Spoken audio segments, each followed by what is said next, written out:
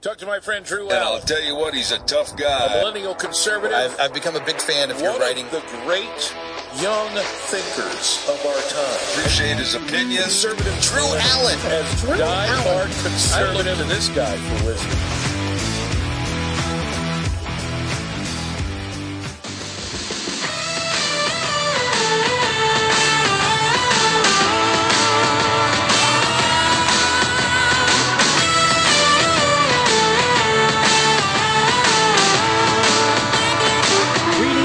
Friends, new listeners and old alike, this is the information superhighway where there are no tolls that must be paid, where my political expertise and knowledge is gratis. That means free of charge to the liberals who aren't down with the lingo out there. I want to talk about and catch everyone up to speed with this Supreme Court case happening right now about OSHA's unconstitutional, unprecedented vaccine mandates. Now, what are they requiring? OSHA on Monday is set to do what? Let me edify everyone. If you aren't vaccinated, testing will be required and masking for the unvaccinated. Now, there is an economic toll that will take place if this is put into effect. It's widespread knowledge that there are countless millions of Americans who will quit their jobs if this is implemented. If people are made to feel uncomfortable, if they're going to be treated like pariahs and second-class citizens who have to be tested daily, that it's going to become so onerous to them, and they're going to have to wear masks while their counterparts who are vaccinated do not, people are going to flee the workplace. So there is an economic toll to this that is just a practical matter. Now, these arguments took place. There were a couple of different cases brought before the Supreme Court. Oral arguments were heard. I'm going to deal mainly with the one that affects employers, businesses throughout the country who will be affected by this. That would be anyone with 100 plus employees will be required to implement these new, absurd, unprecedented mandates by what? OSHA. OSHA, which is unrelated to Health and Human Services. Their only role is in the labor force, implementing safety regulations at work. OSHA, they don't have expertise in viruses. This is one of the arguments that was heard. This is the Department of Labor, not Health and Human Services. So what expertise does OSHA have in communicable diseases? They're not under Health and Human Services. So why should OSHA be responsible for implementing well, we know why. Because the federal government, it was their best attempt, best effort, the only thing they could come up with to bring about their unconstitutional mandates of discriminatory policies in America. You know, there are over 300 million Americans in this country. And somehow in a nation of well over 300 million Americans, the stupidest Americans in this entire country have made it on the Supreme Court. That's right. Now, I'm going to give you bullet points. This is how I want to go about this. Look, I am taking on an onerous task. These oral arguments went on for well over 2 hours. You don't have to listen to them. You can rely on me, who just listened to the oral arguments so that you didn't have to, because I know you don't have time to. But that's where I come in and why you rely on me. So I'm going to tell you what happened in the oral arguments, what's at stake, what the leftist, activist, communist judges, what they are suggesting, and so on and so forth. But the bullet points today: we have the dumbest people in America on the Supreme Court in the persons of the leftist activist judges. Are you ready for some of this? Let's start with Sotomayor. Now, Sotomayor once gave a speech in which she compared herself, called herself, what did she say? She called herself I got to get the verbiage right. It wasn't smart, wise Latina. That's right. Sotomayor had called herself previously in a speech a wise Latina, but she is a stupida Latina, and we are going to explain why right now.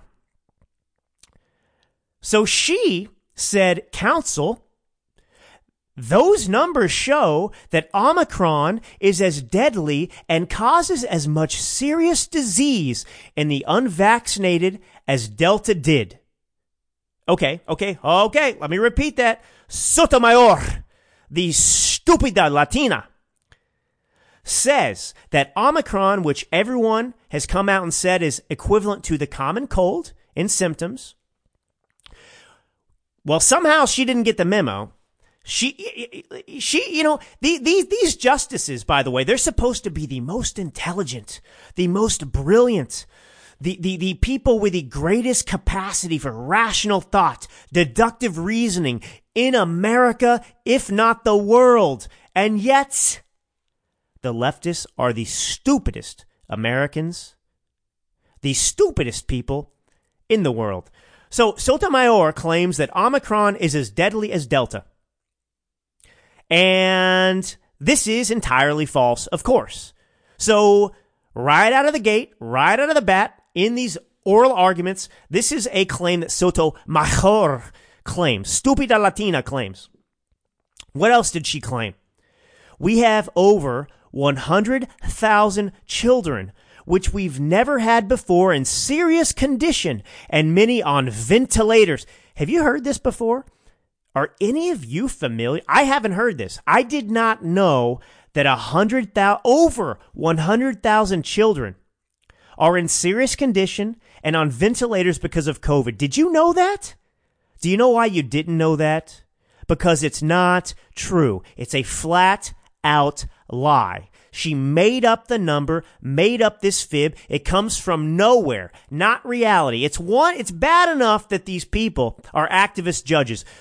It's bad enough that they reinvent and make up things that are not in the Constitution, but now they are inventing facts that are lies. They are spewing the very things, misinformation, dangerous misinformation that got people like Marjorie Taylor Greene permanently banned from Twitter, even though Marjorie Taylor Greene told things that were later proven true.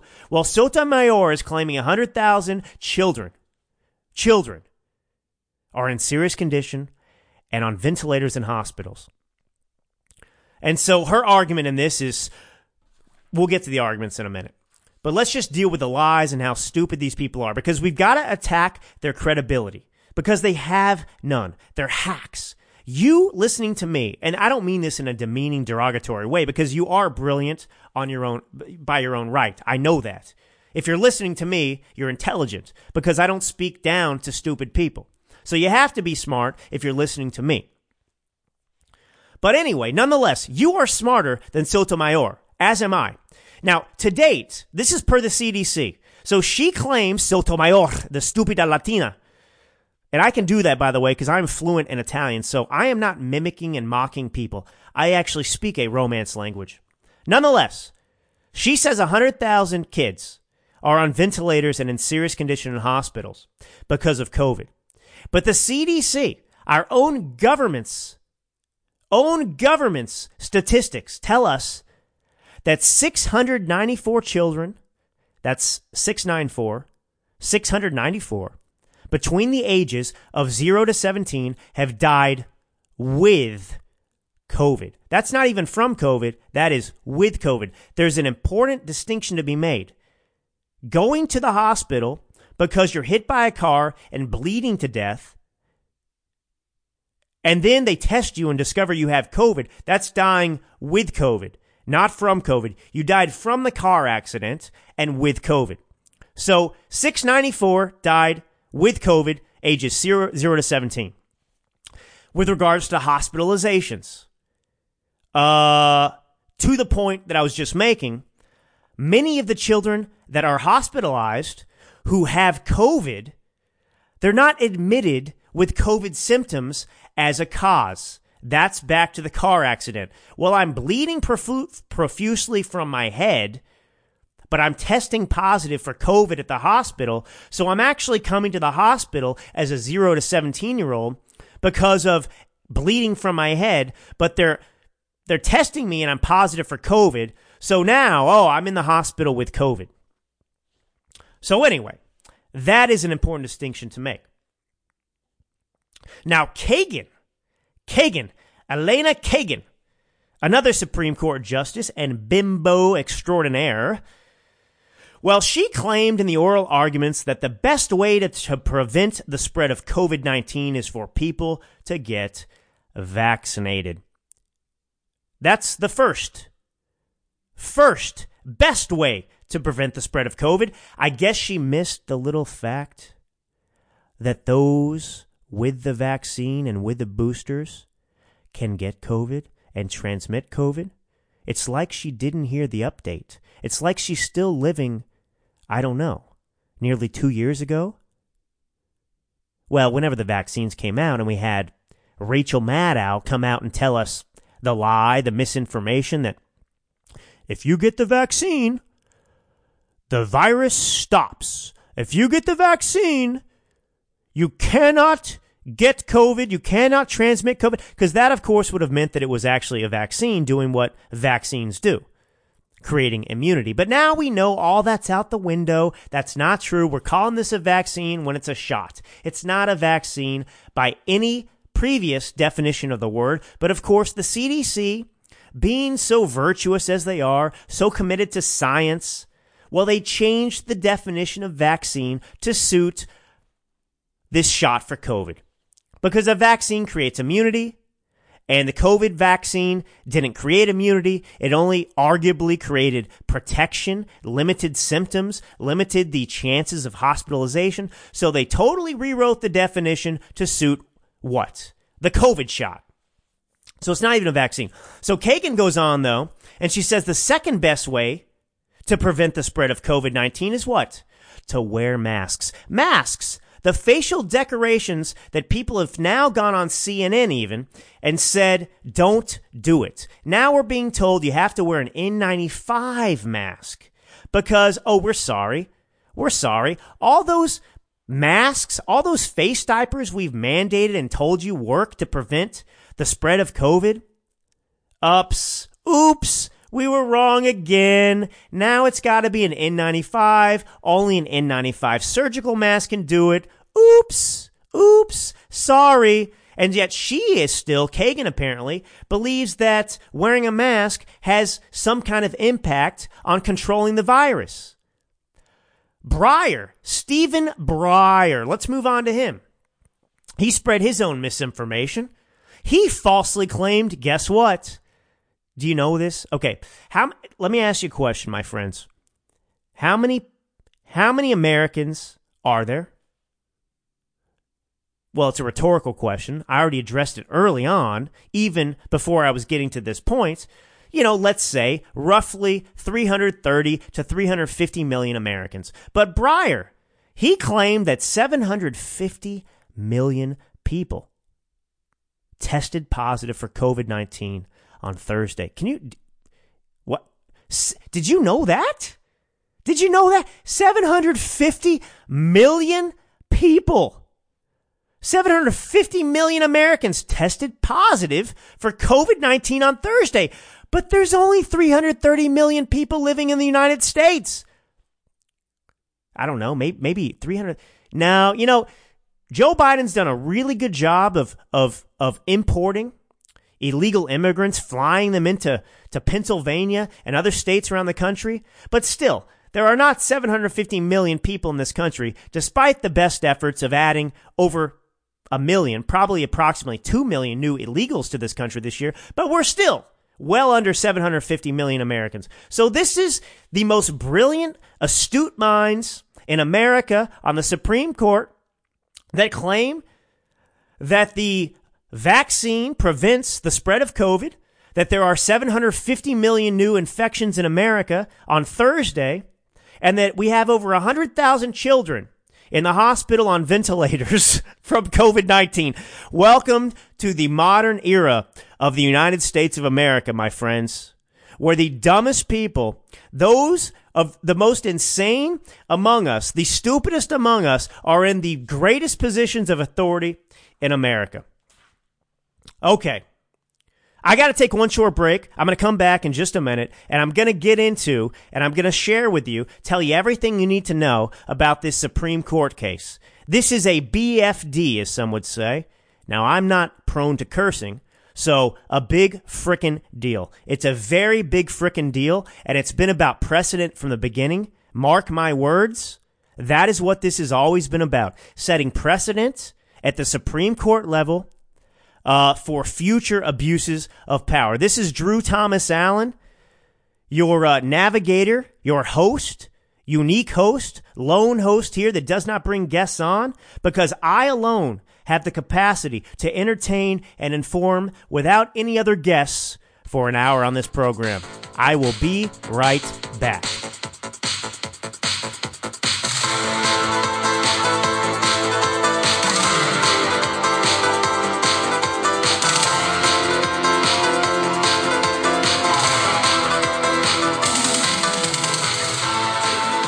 Don't worry, we're going to get on to the horrendous, but not surprising, economic report that came out. We're going to get into Ted Cruz. I know I talked about it on the last episode.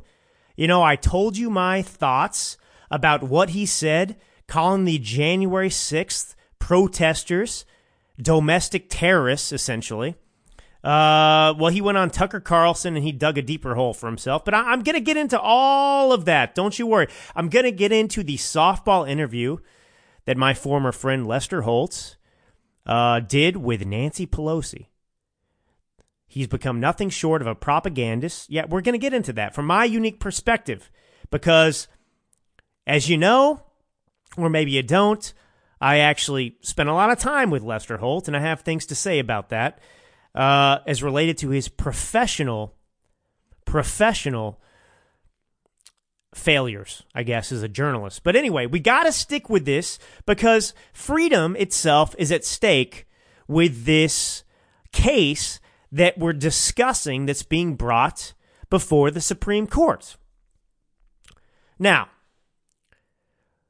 the opposition to this, the counsel that is bringing this case to the Supreme Court, that is opposing these OSHA mandates, they're asking for the Supreme Court to issue a stay against the OSHA Biden-ordered mandate, okay? Because this is slated to go into effect on January 10th, okay? With enforcement coming on February 9th. And so if the Supreme Court does not issue a stay, employees who aren't vaccinated that fall under OSHA's mandates, which is 84 million Americans, by the way. It's so vast. It is so large in scope. 84 million Americans, roughly, are going to be affected by this. They're going to be requiring the unvaccinated to wear masks and test daily. Now, we discussed already how stupid the liberal activists are, how unintelligent they are, how they're just focused on rubber stamping, unconstitutionality. They don't have questions. They're not even... I listened to this, as I told you, right? And, you know, it's amazing. You listen to the more conservative-leaning Supreme Court justices, and they actually... Look, they're asking questions that are fair. They're challenging the position that I am making, for example, which is their duty. But when you listen to the responses from the Sotomayors, the Breyers, okay, the Kagans, well, they just are talking down to the individuals who are bringing this case to them. I mean, they've already made it clear where they stand. They're not there to entertain this argument. They're not there to understand the facts and the constitutional concerns. They're just there to say, you're an idiot. We agree with Joe Biden.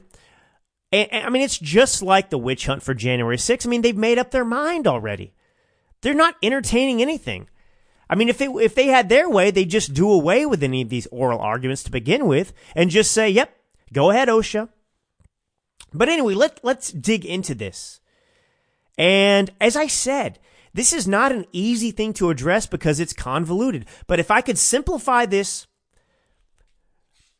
if I could simplify this case, if I could make it in its simplest terms to describe to you, it's an issue of freedom in this country. All right? Because, I mean, it comes down to body autonomy, okay? The federal government has never, OSHA, of course, specifically, has never come down and issued essentially a vaccine mandate to tell workers, 84 million Americans, what they could and could not do with regards to a vaccine. They've never done this before. And so these leftists, these activists on the court, they're arguing that this is necessary. Now, let me just break away before I get into some of these comments from listening to this painful BS from the leftists in these opening oral arguments. The vaccine neither prevents contraction of COVID, nor does it prevent transmission. That on its face is a fact that proves that issuing vaccine mandates and treating the unvaccinated as a threat to the vaccinated is absolutely asinine. There is no difference between being vaccinated and unvaccinated at this point, except to argue, which I could disagree with, but that's not the point of this particular program today. Except to point out that if you get vaccinated, the argument is still that, well, it lessens the individual who gets the vaccine. The individual who is vaccinated lessens that person's chances of hospitalization or experiencing more severe symptoms. So it has nothing to do with impacting or affecting anyone around you. It's all about how it impacts you. You get the vaccine and you protect yourself. But of course, these OSHA mandates are absurd because they are treating the unvaccinated as if there's some kind of difference, as if they are a threat to the others around them. And yet the admission, which is accepted, which is scientific, which is true, which is indisputable, is that the vaccinated and unvaccinated alike can get COVID and transmit COVID. And so that, by virtue of that simple fact, proves that this has nothing to do with protecting those around you. And yet, despite this evidence, despite this truth, what is happening? So Kagan, she suggests in the oral arguments that the policy that is most geared to stopping all of this being the pandemic, stopping the pandemic, is to get vaccinated, to put forward vaccine mandates. And yet we know that it's not going to end the pandemic, especially with Omicron. Omicron, they've acknowledged, despite being double vaccinated and boosted, as Fauci would say, well, you can still get Omicron. It makes no difference. And so how can you know that and claim that the policy most geared to stopping the pandemic is to get vaccinated? 100% vaccination rate. Obviously, it's not working. This is not true. And so Kagan goes on in the arguments to say that there's nothing else that will perform that function of ending the pandemic. The pandemic of the mind, by the way. Some people live in fear, some people don't. Some people enjoy their lives, other people want to destroy other people's lives. But anyway, nothing's going to perform the function of ending the pandemic better than to incentivize people to vaccinate themselves. It's not incentivizing. We had de Blasio offering burgers and fries for free to incentivize. The vaccine's out there. You can get it if you want it. So she's not talking about incentivizing. She's talking about forcing. This is important too with the language. They're not incentivizing. They are compelling. And that's the goal. Just like we've seen in other countries that shockingly are worse than America, that are making life, and we've heard it in America too with these people on the left saying, we want to make life so difficult and painful for these people that they get vaccinated to make it stop. You can't enjoy your unalienable rights unless you're vaccinated. Like New York, vaccine passports, all of this is geared towards that. Forcing you to get vaccinated. And why? You can still get the virus. So what's the point? Rhetorical question. You know this if you've been listening to me. But anyway, Kagan, of course, promotes this myth and lie that we've never faced this before. Are you kidding me? How about polio? How about the Spanish flu?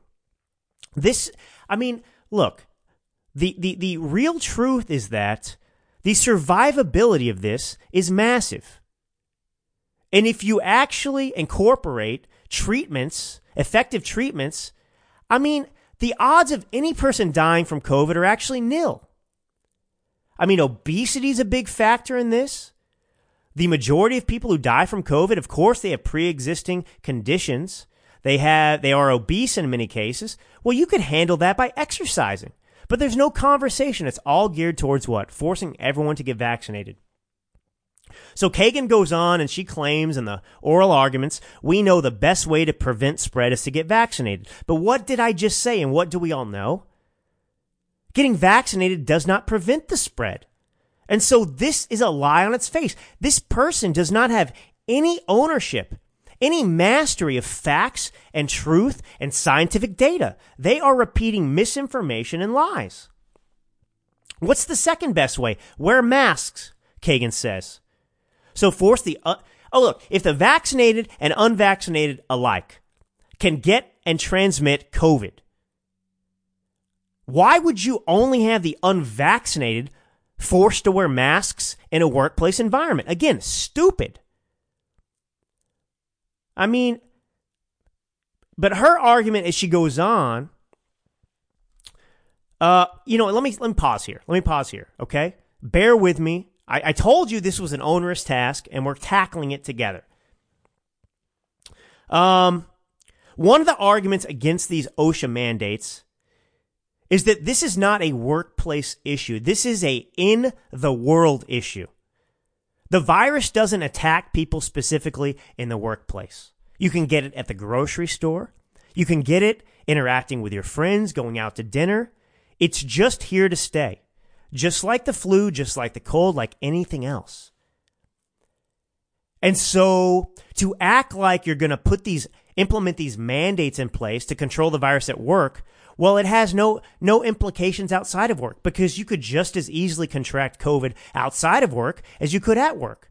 There's no specificity to this. It's one thing for OSHA to say, look, if you work in some kind of industrial plant where you're dealing with metal work or something like that, and you have to put a face mask on, a protective gear to protect yourself from burning out your eyes, well, that makes sense because that is specific to where you work.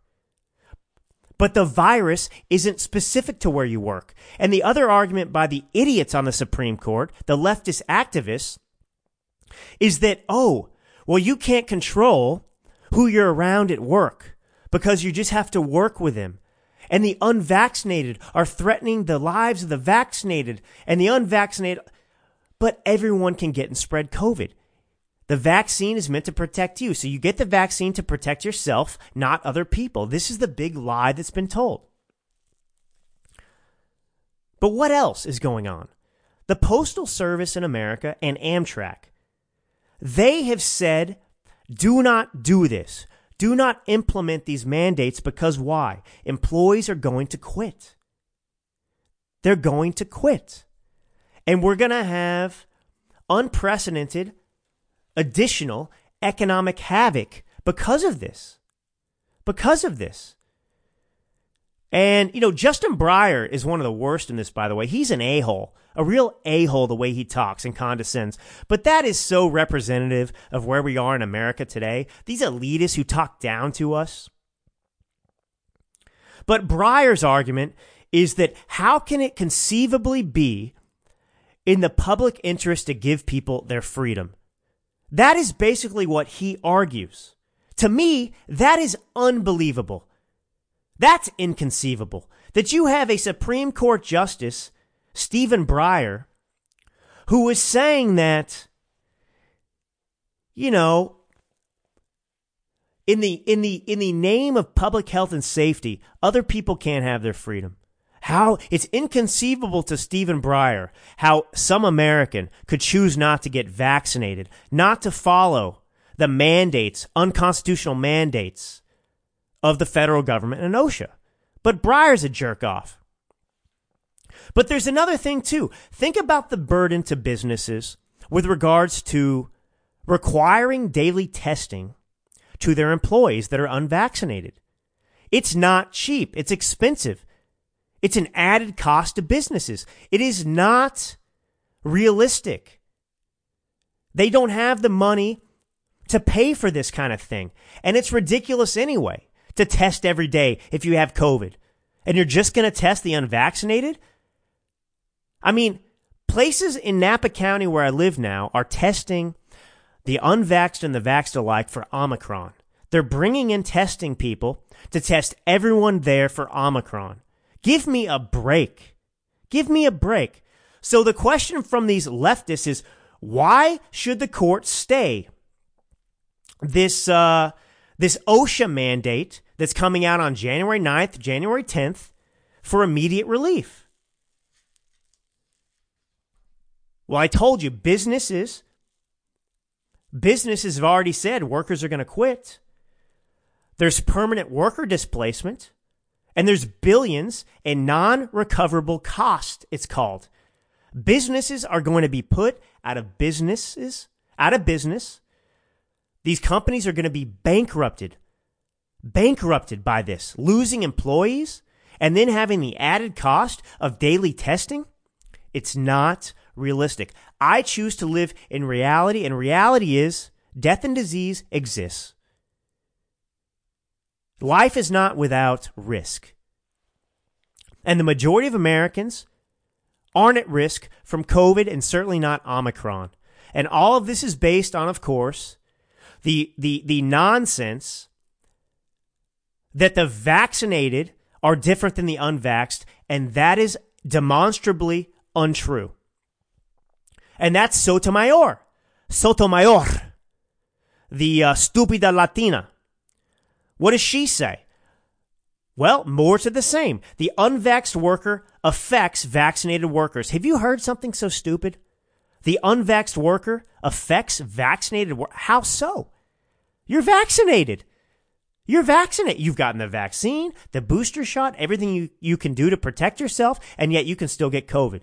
So what does the unvaxxed worker have to do in any way with the vaccinated worker? You see, this is the thing. They're trying to create two classes of citizens, and yet there's no difference amongst us.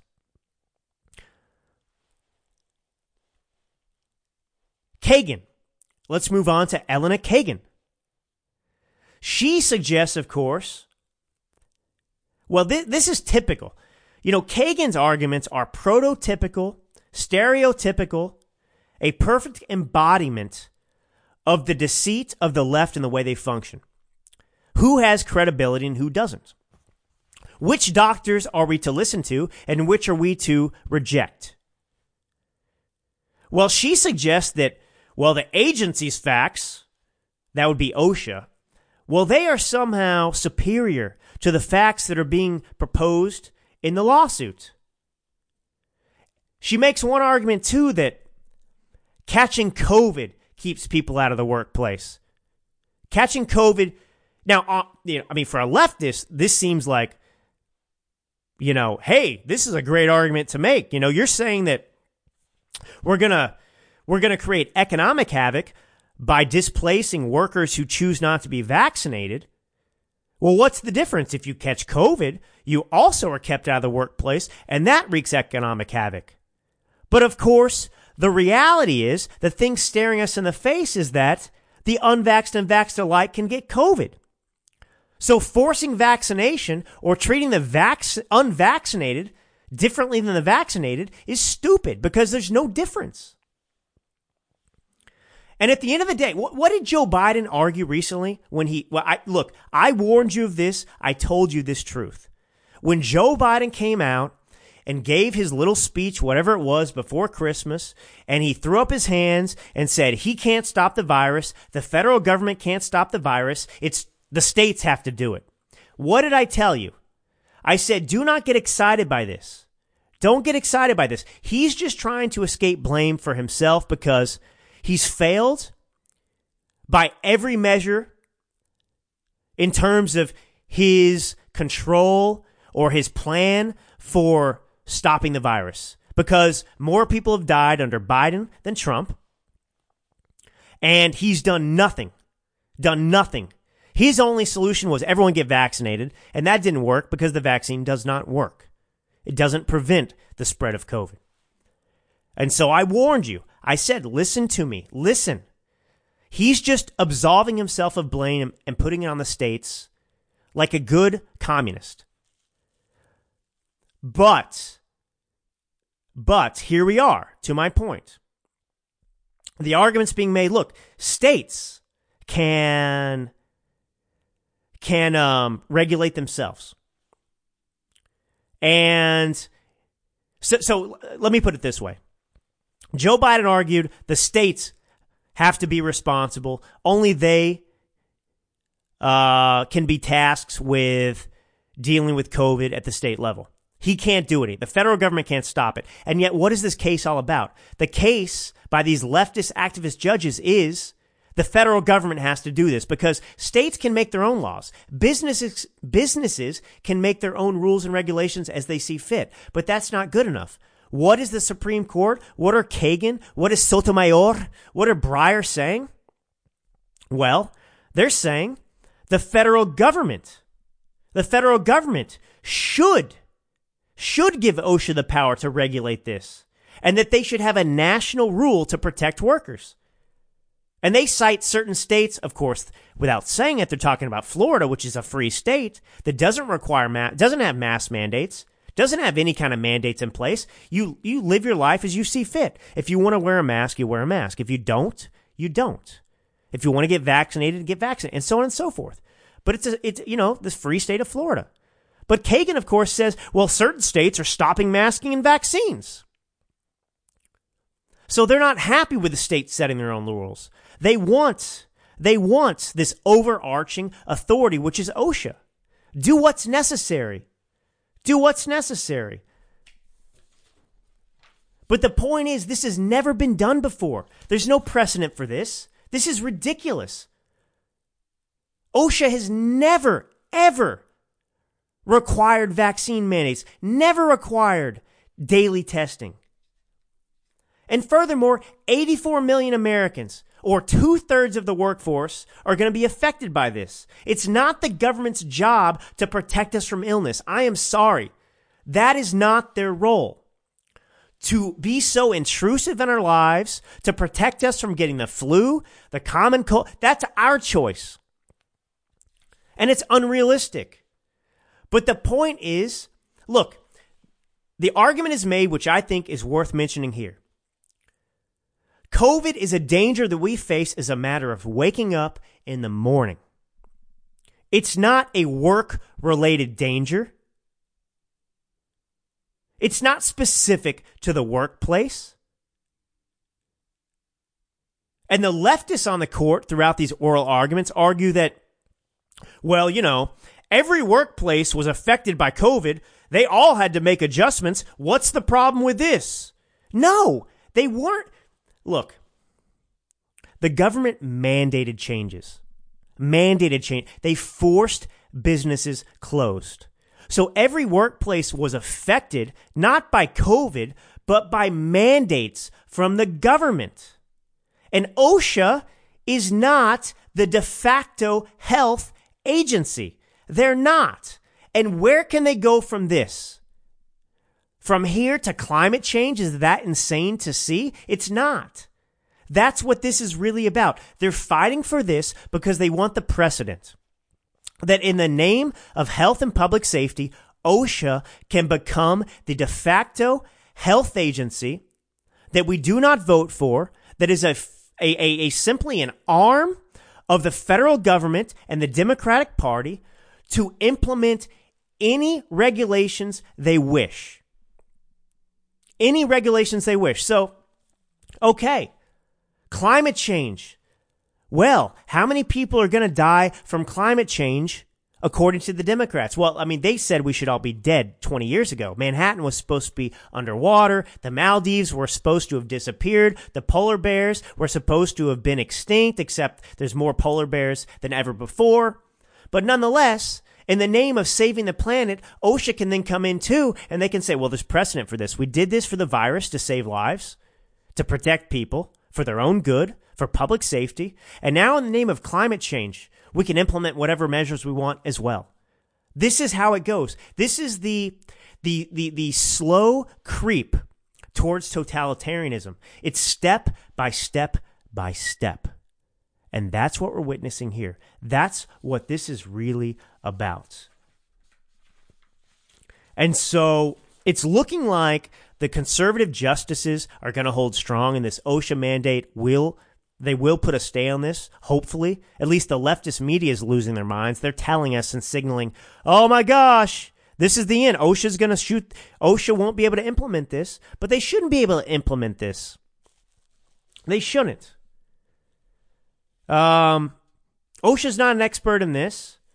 And frankly, the way this went about, too, typically OSHA is supposed to look at specific businesses and identify dangers and then suggest and recommend safety precautions. Okay, so if you work in a factory and you're dealing with sparks like we talked about before, yeah, you wear a face mask. It's common sense.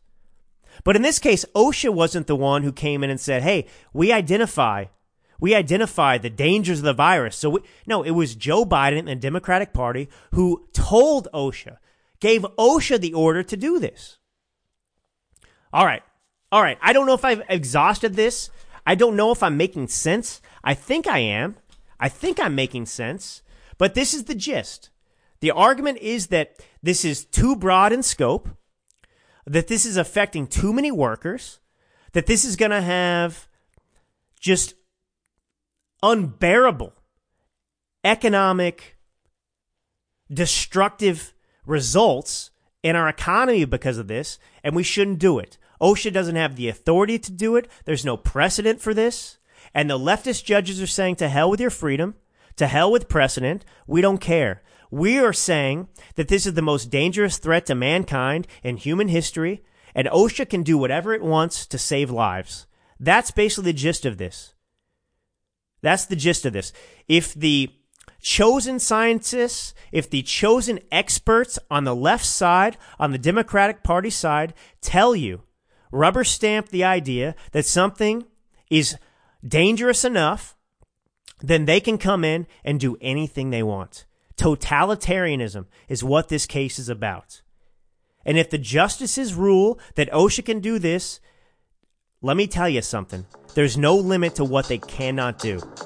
America as we know it is over. That is how serious this is. This is Drew Allen. I will be right back. Keep my hands on myself. Pick up dust them off, put them back up on the shelf. Just a little baby girl isn't me. Am I coming out of left field? You heard me in the last episode express my extreme disapproval, my extreme disappointment, I should say, more accurately, in Ted Cruz's recent comments calling the January 6th protesters, equating them with terrorists, saying that a violent terrorist attack took place on January 6th. And he got the message. I mean, not from me per se, but the message that, well, what I had said represented what tens of millions of Americans felt as well.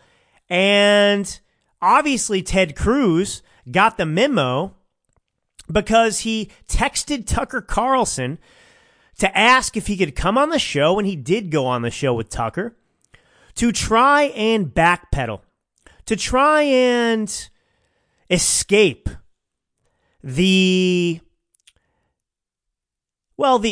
ire of conservatives around this country who took objection with what he said, playing into the hands of the left. And so I'm just going to play a short clip now of his appearance on Tucker Carlson to set the stage. Tucker confronts him just like all of us would like to do, saying, hey, you said the January 6th protesters, that was a violent terror attack. What are you doing? So here's Tucker. So I guess there are a lot of dumb people in the Congress. You're not one of them. I think you're smarter than I am. And you never use words carelessly. And yet you called this a terror attack when by no definition was it a terror attack. That's a lie. You told that lie on purpose, and I'm wondering why you did. Well, Tucker, thank you for having me on. When you aired your episode last night, I sent you a text shortly thereafter and said, listen, I'd like to go on because the way I phrased things yesterday, it was sloppy and it was frankly dumb. And I don't buy that. Whoa. I don't buy that. Look, I've known you a long time, since before you went to the Senate. You were a Supreme Court contender. You take words as seriously as any man who's ever served in the Senate. And every word you repeated that phrase. I do not believe that you used that accidentally. I just don't. So, Tucker, as a result of my sloppy phrasing, it's caused a lot of people to misunderstand what I meant. So I'm going to stop it there. Ted Cruz goes on to suggest that he wasn't saying that you and me, are all terrorists, that all Trump supporters are terrorists, that all the protesters there or the people at the rally, he's not saying they were terrorists. Well, we know that, Ted. We know that. We know you weren't saying that, and we didn't misunderstand you.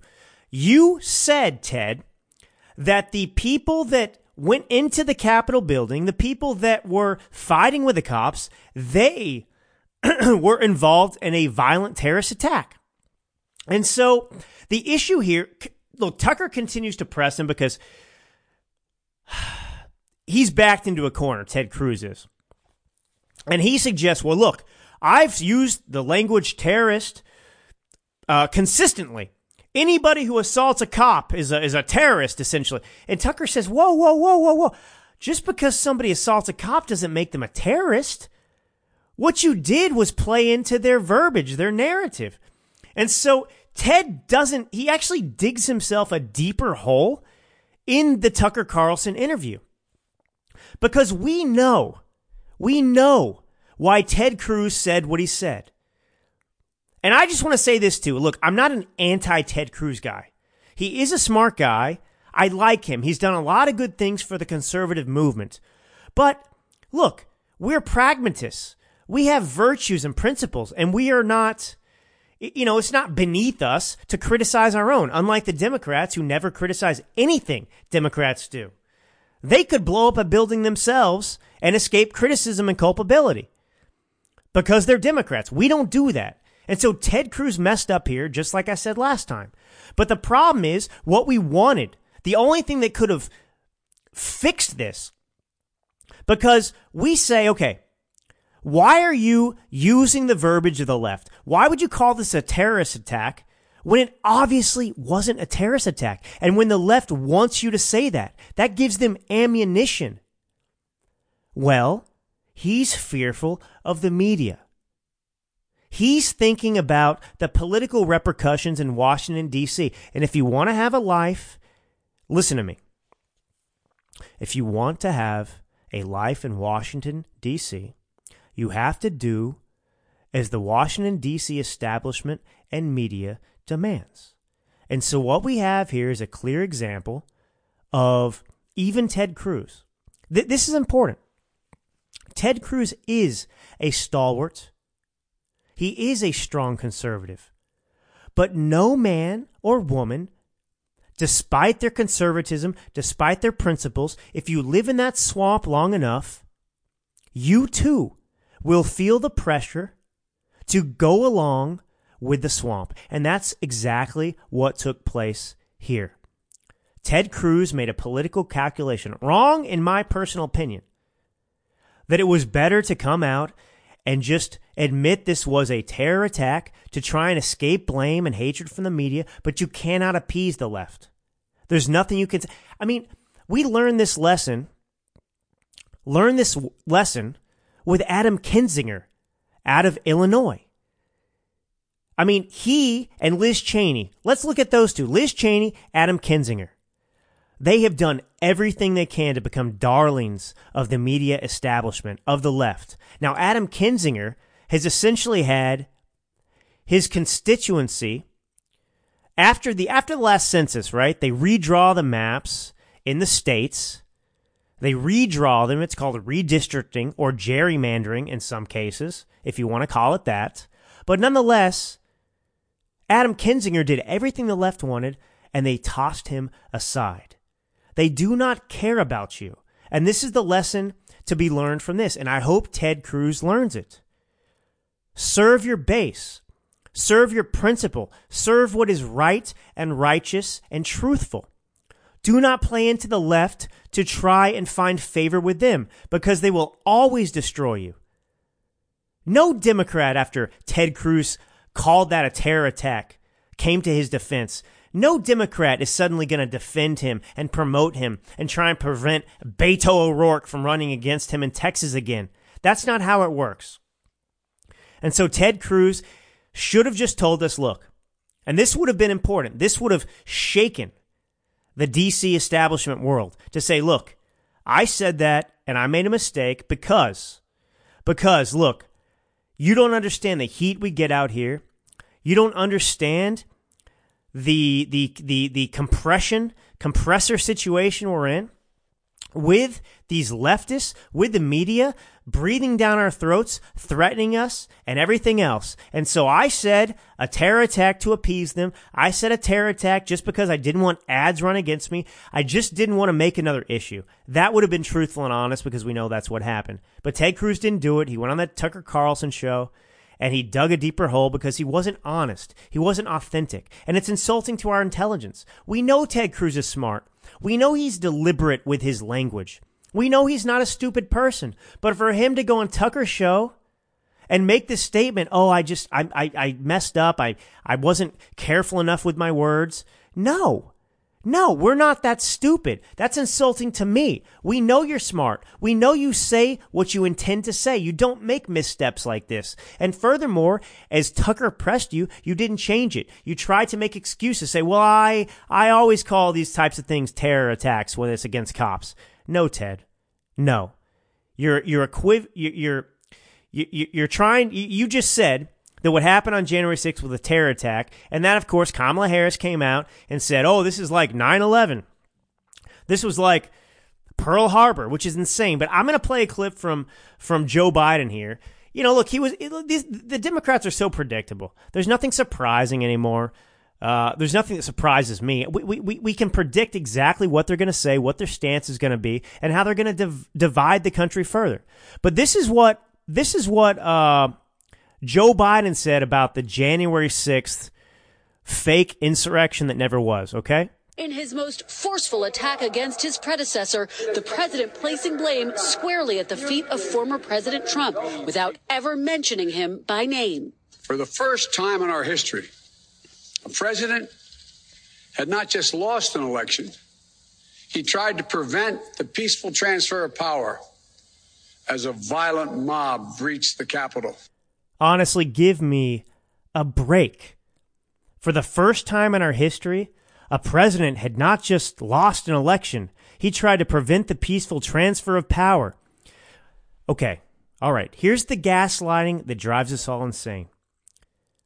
Obviously, Donald Trump didn't try to prevent the peaceful transfer of power. The allegation that he goes on to say, of course, is that Donald Trump incited an insurrection. He says he rejected that he lost. He rejected the results of the 2020 election. Now, gee, doesn't that sound awfully familiar? I cannot take it anymore with the Democrats. I cannot take it. Hillary Clinton, to this day, denies the fact that she lost the 2016 election. She denies that fact. She still claims that she is the rightful winner of the 2016 election, and but for Trump-Russia collusion that didn't happen, she would be the president of the United States. And in fact, countless Democrats, including Joe Biden, including Kamala Harris, after Trump was inaugurated, made the claim that Trump was an illegitimate president. There were 3 days of riots, following on the day of Trump's inauguration, and then the days thereafter, in which tons of damage was done in and around D.C. and around the country, actually, as a matter of fact. Cops were injured. Buildings were destroyed. Hammers were taken to glass. Cars were lit on fire. Was that a peaceful transfer of power? And also, how about this for a peaceful transfer of power?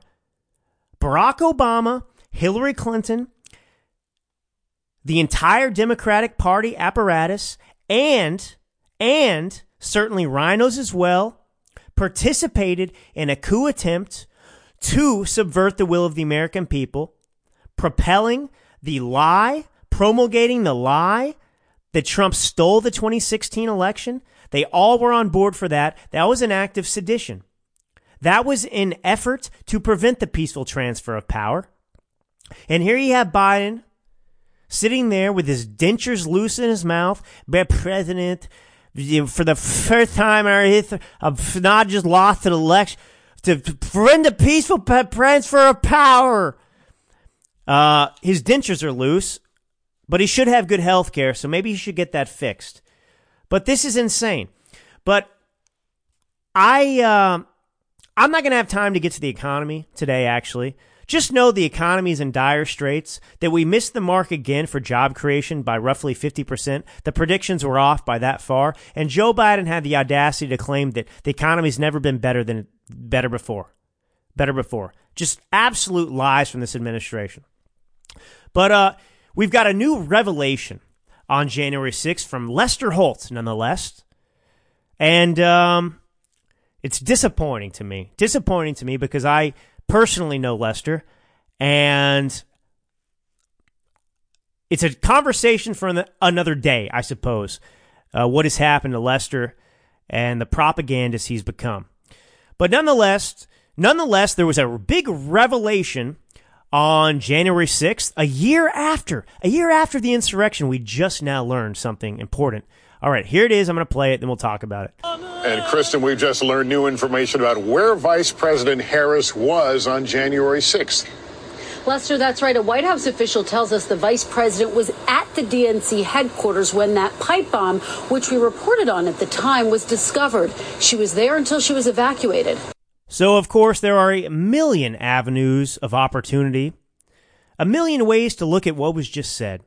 We have just learned that Kamala Harris, 1 year ago to this day, we just learned that she was actually in the DNC headquarters where the pipe bomb was. Wow, we didn't know that for a year?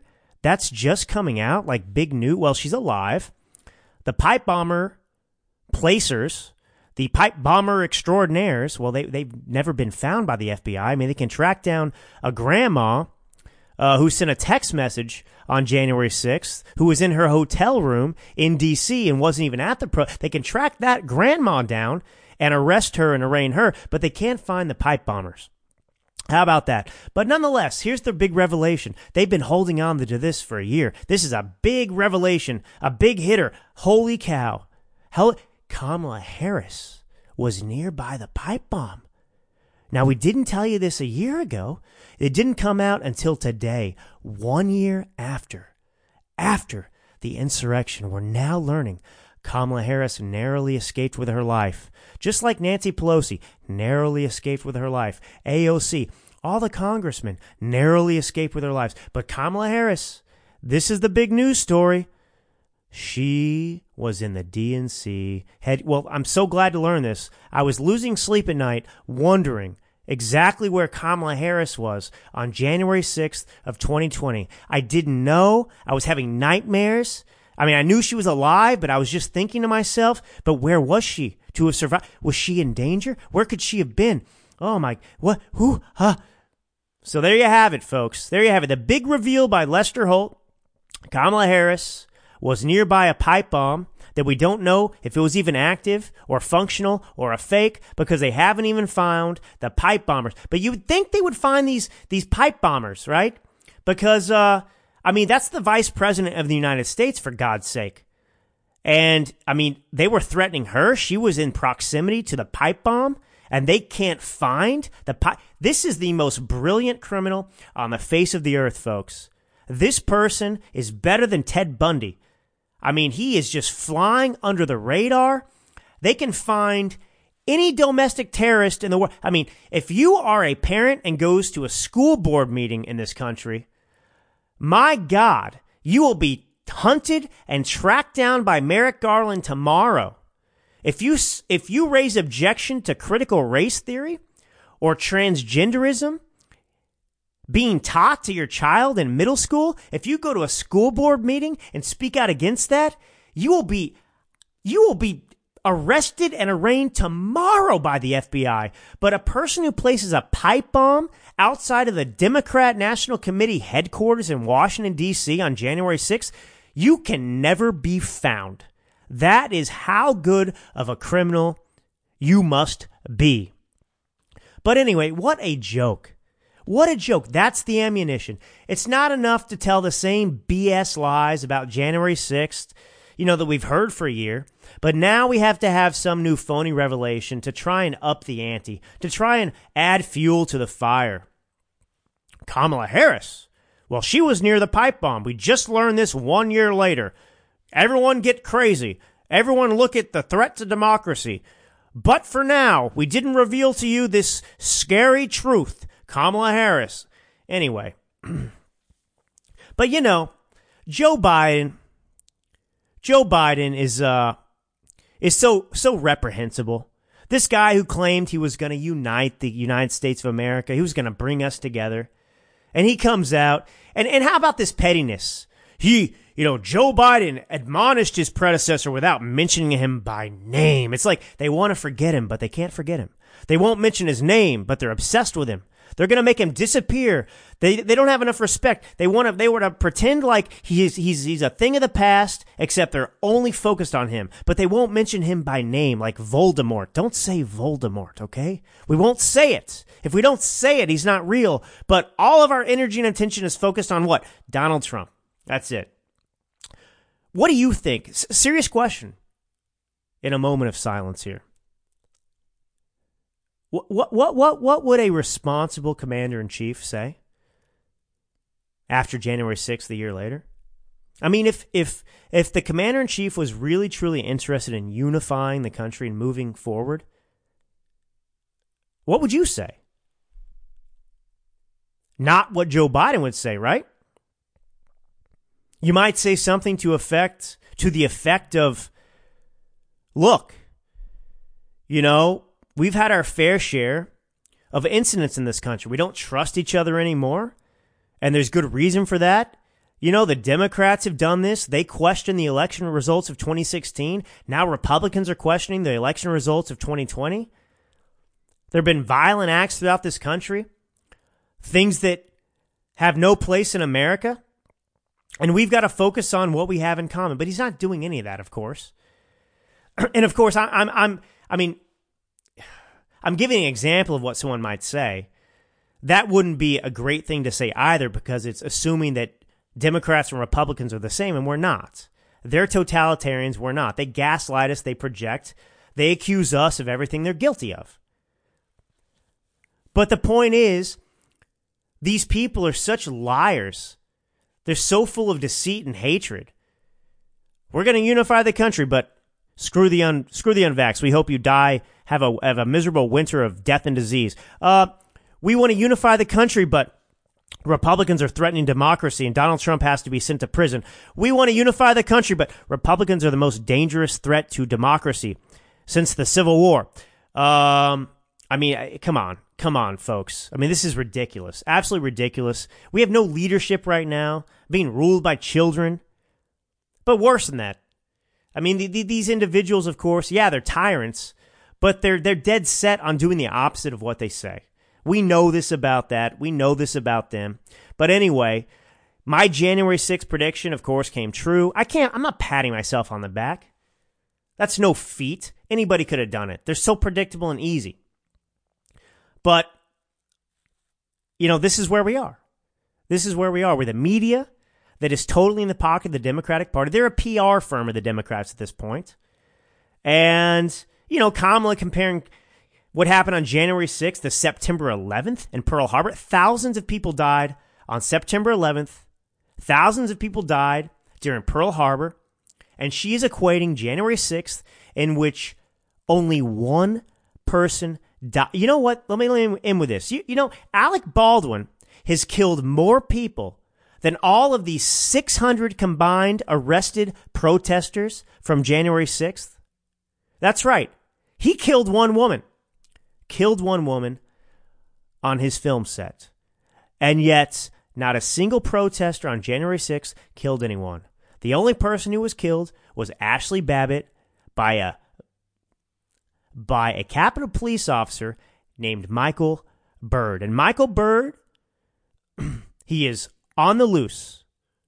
He is a hero to the left.